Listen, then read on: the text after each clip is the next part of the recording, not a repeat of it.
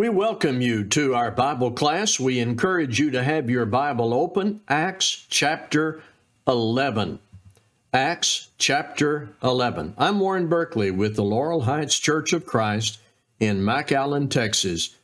Because of the connection back to chapter 10, we will need to begin by referring to some of that, and we will do that through what we call our 4 fast facts. As we approach chapter 11, we need to bring up what we studied back in chapter 10, and I'm going to do that with 4 fast facts. The conversion of Cornelius is where the door opens to take the gospel to the Gentiles. The Apostle Peter was the one God chose for this. Cornelius and others with him were baptized, and the Holy Spirit vividly demonstrated that this was approved of God. So that sets the stage for Acts chapter 11. And I'm going to start just with verse 1. Now the apostles and the brothers who were throughout Judea heard that the Gentiles had received the word of God.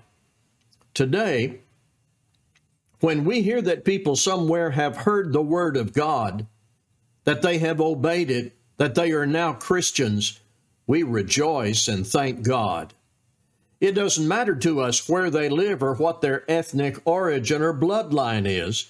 We have read and heard many times what Jesus said, the gospel is for all. And so, without prejudice or even knowing who the people are, we rejoice when we hear that people have become Christians, followers of Jesus Christ. Well, what we have to remember when we come to Acts 11 verse 1 is, this hadn't happened before.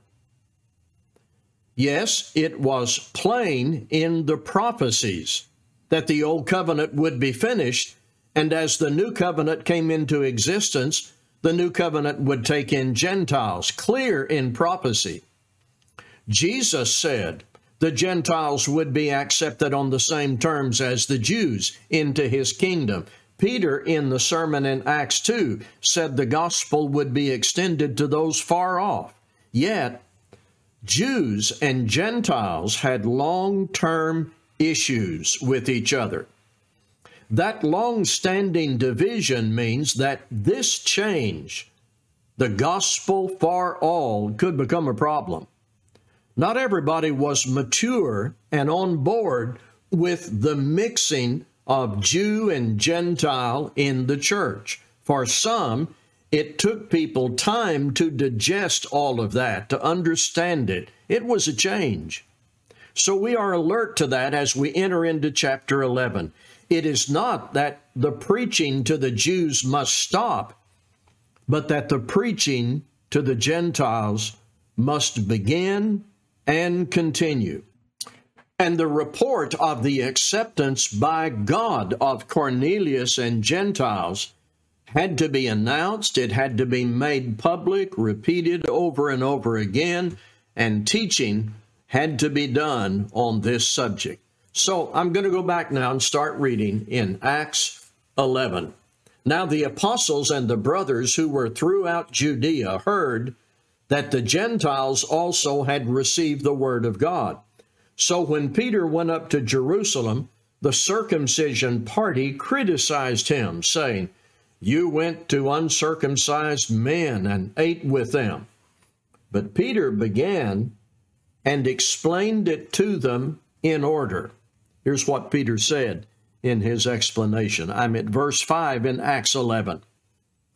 Peter said, "I was in the city of Joppa praying, and in a trance I saw a vision, something like a great sheet descending, being let down from heaven by its 4 corners, and it came down to me.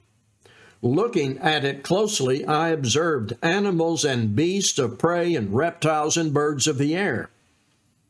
And I heard a voice saying to me, 'Rise, Peter, kill and eat.' But I said, 'By no means, Lord, for nothing common or unclean has ever entered my mouth.' But the voice answered a second time from heaven, What God has made clean, do not call common. This happened 3 times, and all was drawn up again into heaven. And behold, at that very moment, 3 men arrived at the house in which we were, sent to me from Caesarea. And the Spirit told me to go with them, making no distinction. These 6 brothers also accompanied me, and we entered the man's house. And he told us how he had seen the angel standing in his house, and say, send to Joppa and bring Simon, who is called Peter. He will declare to you the message by which you will be saved, you and all your household. As I began to speak, the Holy Spirit fell on them just as on us at the beginning.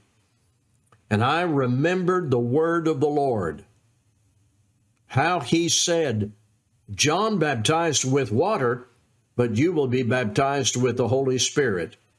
If then God gave the same gift to them as he gave to us when we believed in the Lord Jesus Christ, who was I that I could stand in God's way? When they heard these things, they fell silent, and they glorified God, saying, Then to the Gentiles also God has granted repentance that leads to life. Now, there's an expression early in this reading, back around verse 3, I want to talk about. We need to identify a group of men here called the circumcision party. That sounds very strange to the modern ear. The Jewish nation practiced circumcision as a religious ritual that marked men as authentic Jewish men. They placed so much stress on this ritual, they became known as the circumcision party. As implied here, they were so thoroughly Jewish, so entrenched in the ways of Judaism, when they heard that Peter had visited a Gentile, they were upset. Now, don't confuse these men with the Jewish leaders who wanted to kill all Christians. Those men, like those who killed Stephen, were hostile toward all Christians. The circumcision party were Jews who had converted but could not part easily with their Jewish prejudices. They are mentioned again in Galatians as brethren who just could not accept the Gentiles as brethren. These are Jewish men who came into the church with baggage of prejudice. Here they are in their early appearance questioning Peter. The charge was, you went in to an uncircumcised man and you ate with him. Peter does a very good job responding. I believe that's because the Holy Spirit was crafting the response that Peter spoke. Jesus had said to the apostles, according to Matthew 10:19, when they were brought before people to give answer, the Holy Spirit would give them their words. Peter just says, okay, folks, here's what happened. And Peter tells them what happened. As Peter gives this report, note carefully verse 12. And the Spirit told me to go with them, making no distinction. Peter, in his report, arrives at this conclusion. Very important, this conclusion. If then God gave the same gift to them as he gave to us when we believed in the Lord Jesus Christ, who was I that I could stand in God's way? Now, it is at this point I need to say, whether or not we call the event with Cornelius Holy Spirit baptism or not, here's what ought to be clear and was clear to many of those people back then. God intended for the gospel to be taken to the Gentiles. And the Holy Spirit did something extraordinary back in that day to signal to everybody, this is God's plan. God approves of the gospel being taken to the Gentiles. This was so convincing, people with good hearts, verse 18 says, fell silent. glorified God. And the last phrase in verse 18 is critical. God has granted to the Gentiles repentance that leads to life. I would like to tell you that after Peter's report here, there were no more questions about the Gentiles. But I've already mentioned Galatians. The issue was not put to rest by Peter's report, unfortunately. The long-standing divide between Jew and Gentile should have ended at the cross.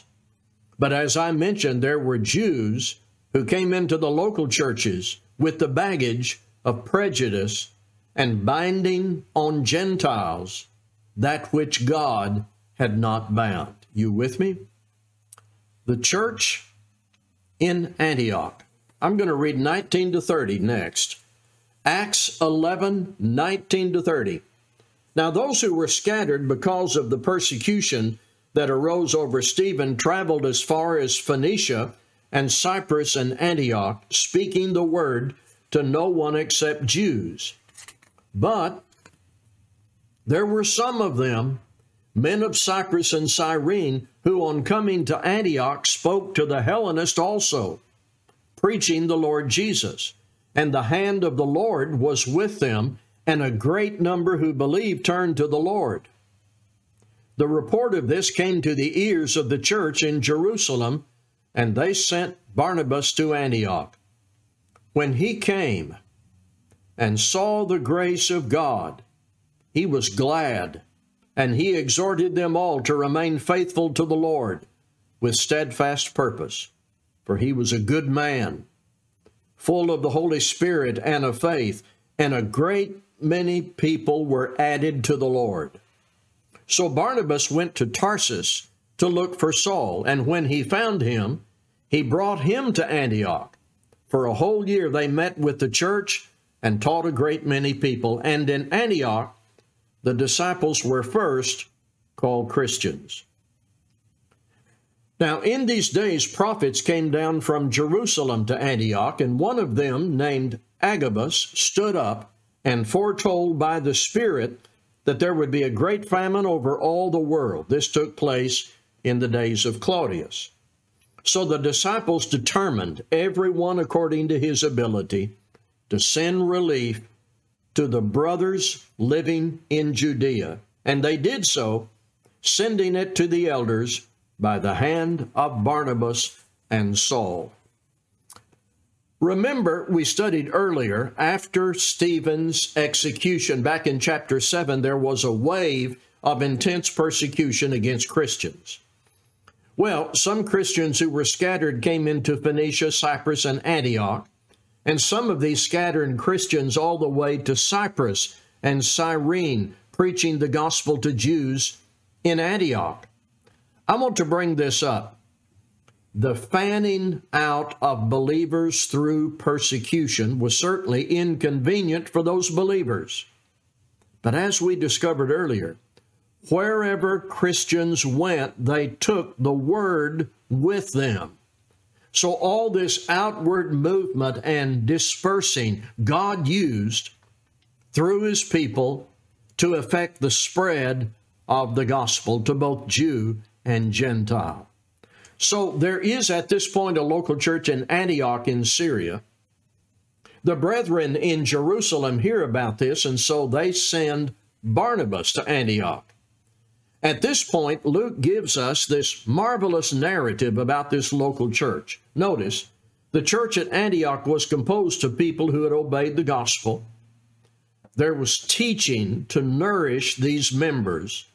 They were exhorted to remain faithful to the Lord with steadfast purpose, and they were benevolent according to each person's ability in responding to the needs of brethren living in Judea. In very simple terms, at this point, a model church. I'll have something to say about Barnabas in my takeaways. That's Acts chapter 11. Takeaways. From the case of Cornelius in chapter 10 and Peter's report of it here in chapter 11, it is worth saying again, God's justice God's fairness. God's attitude toward people is not determined by any external criteria, any morally neutral attribute, such as appearance, race, nationality, body type, education, economic circumstance, whether someone has hair or not, or is tall or short. And if that is God's sense of justice and equity and fairness, it should be my sense and your sense. People may be very different from us, different from our culture, our language, our color, all of that. We must be as just and fair to those people as we are to people who are very much like us. God's fairness, justice, equity is our perfect pattern in our treatment of people. There is an important phrase to mark in Acts 11, verse 12, making no distinction. Let's talk a little about that statement in verse 18, that to the Gentiles God had granted repentance that leads to life. Well, this is one way of saying that God now accepts the Gentiles. Through the gospel, God brings them to, or grants to them, repentance that leads to life. The gospel is about change, and God makes that change possible and beneficial to all people, all races, wherever they are, whatever they look like. Barnabas, here's a man who constitutes a very good example for us. And I would have you listen again to verses 22 to 26. The report of this came to the ears of the church in Jerusalem, and they sent Barnabas to Antioch. When he came and saw the grace of God, he was glad, and he exhorted them all to remain faithful to the Lord with steadfast purpose. For he was a good man, full of the Holy Spirit and of faith, and a great many people were added to the Lord. So Barnabas went to Tarsus to look for Saul, and when he had found him, he brought him to Antioch. For a whole year they met with the church and taught a great many people, and in Antioch disciples were first called Christians. Do you remember we met Barnabas before? All the way back in chapter 4, where he was referred to as son of encouragement. That's exactly what was needed in Antioch, encouragement. And here is a man perfectly suited to the task. Upon his arrival in Antioch, he goes to work exhorting those Christians to remain faithful to the Lord with steadfast purpose. We need encouragers today like Barnabas. And this tells us we need to be exhorted to remain faithful to the Lord with steadfast purpose. After baptism, the task at hand is faithfulness, spiritual growth with steadfast purpose. That marks out a goal for each of us to adopt. And this work of Barnabas also shows Christians need teaching and preaching. There is, after baptism, follow-up commitment to the Lord all your life, and that requires teaching and learning all your life. Much of what Paul said to Timothy and Titus had to do with teaching brethren. We often call that edification. Also, Saul could not have had a better friend than Barnabas. Saul of Tarsus, who became the apostle. We know there was suspicion surrounding Saul even after his conversion. In Barnabas, he found a true friend who endorsed Paul to the brethren. And it says here, he sought him and brought him to Antioch. It will be good for us to be like Barnabas. And it will be valuable for us to have friends like Barnabas. Note with me in verse 26, the disciples were first called Christians in Antioch. Through the New Testament writings, the Holy Spirit uses words that carry clear meaning about who we are.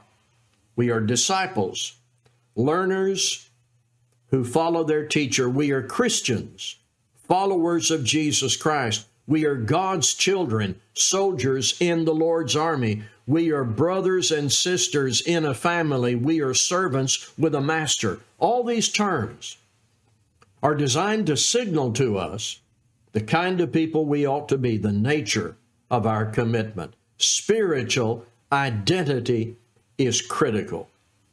These Christians responded to needy Christians. We have a record of that in verses 27 through 30.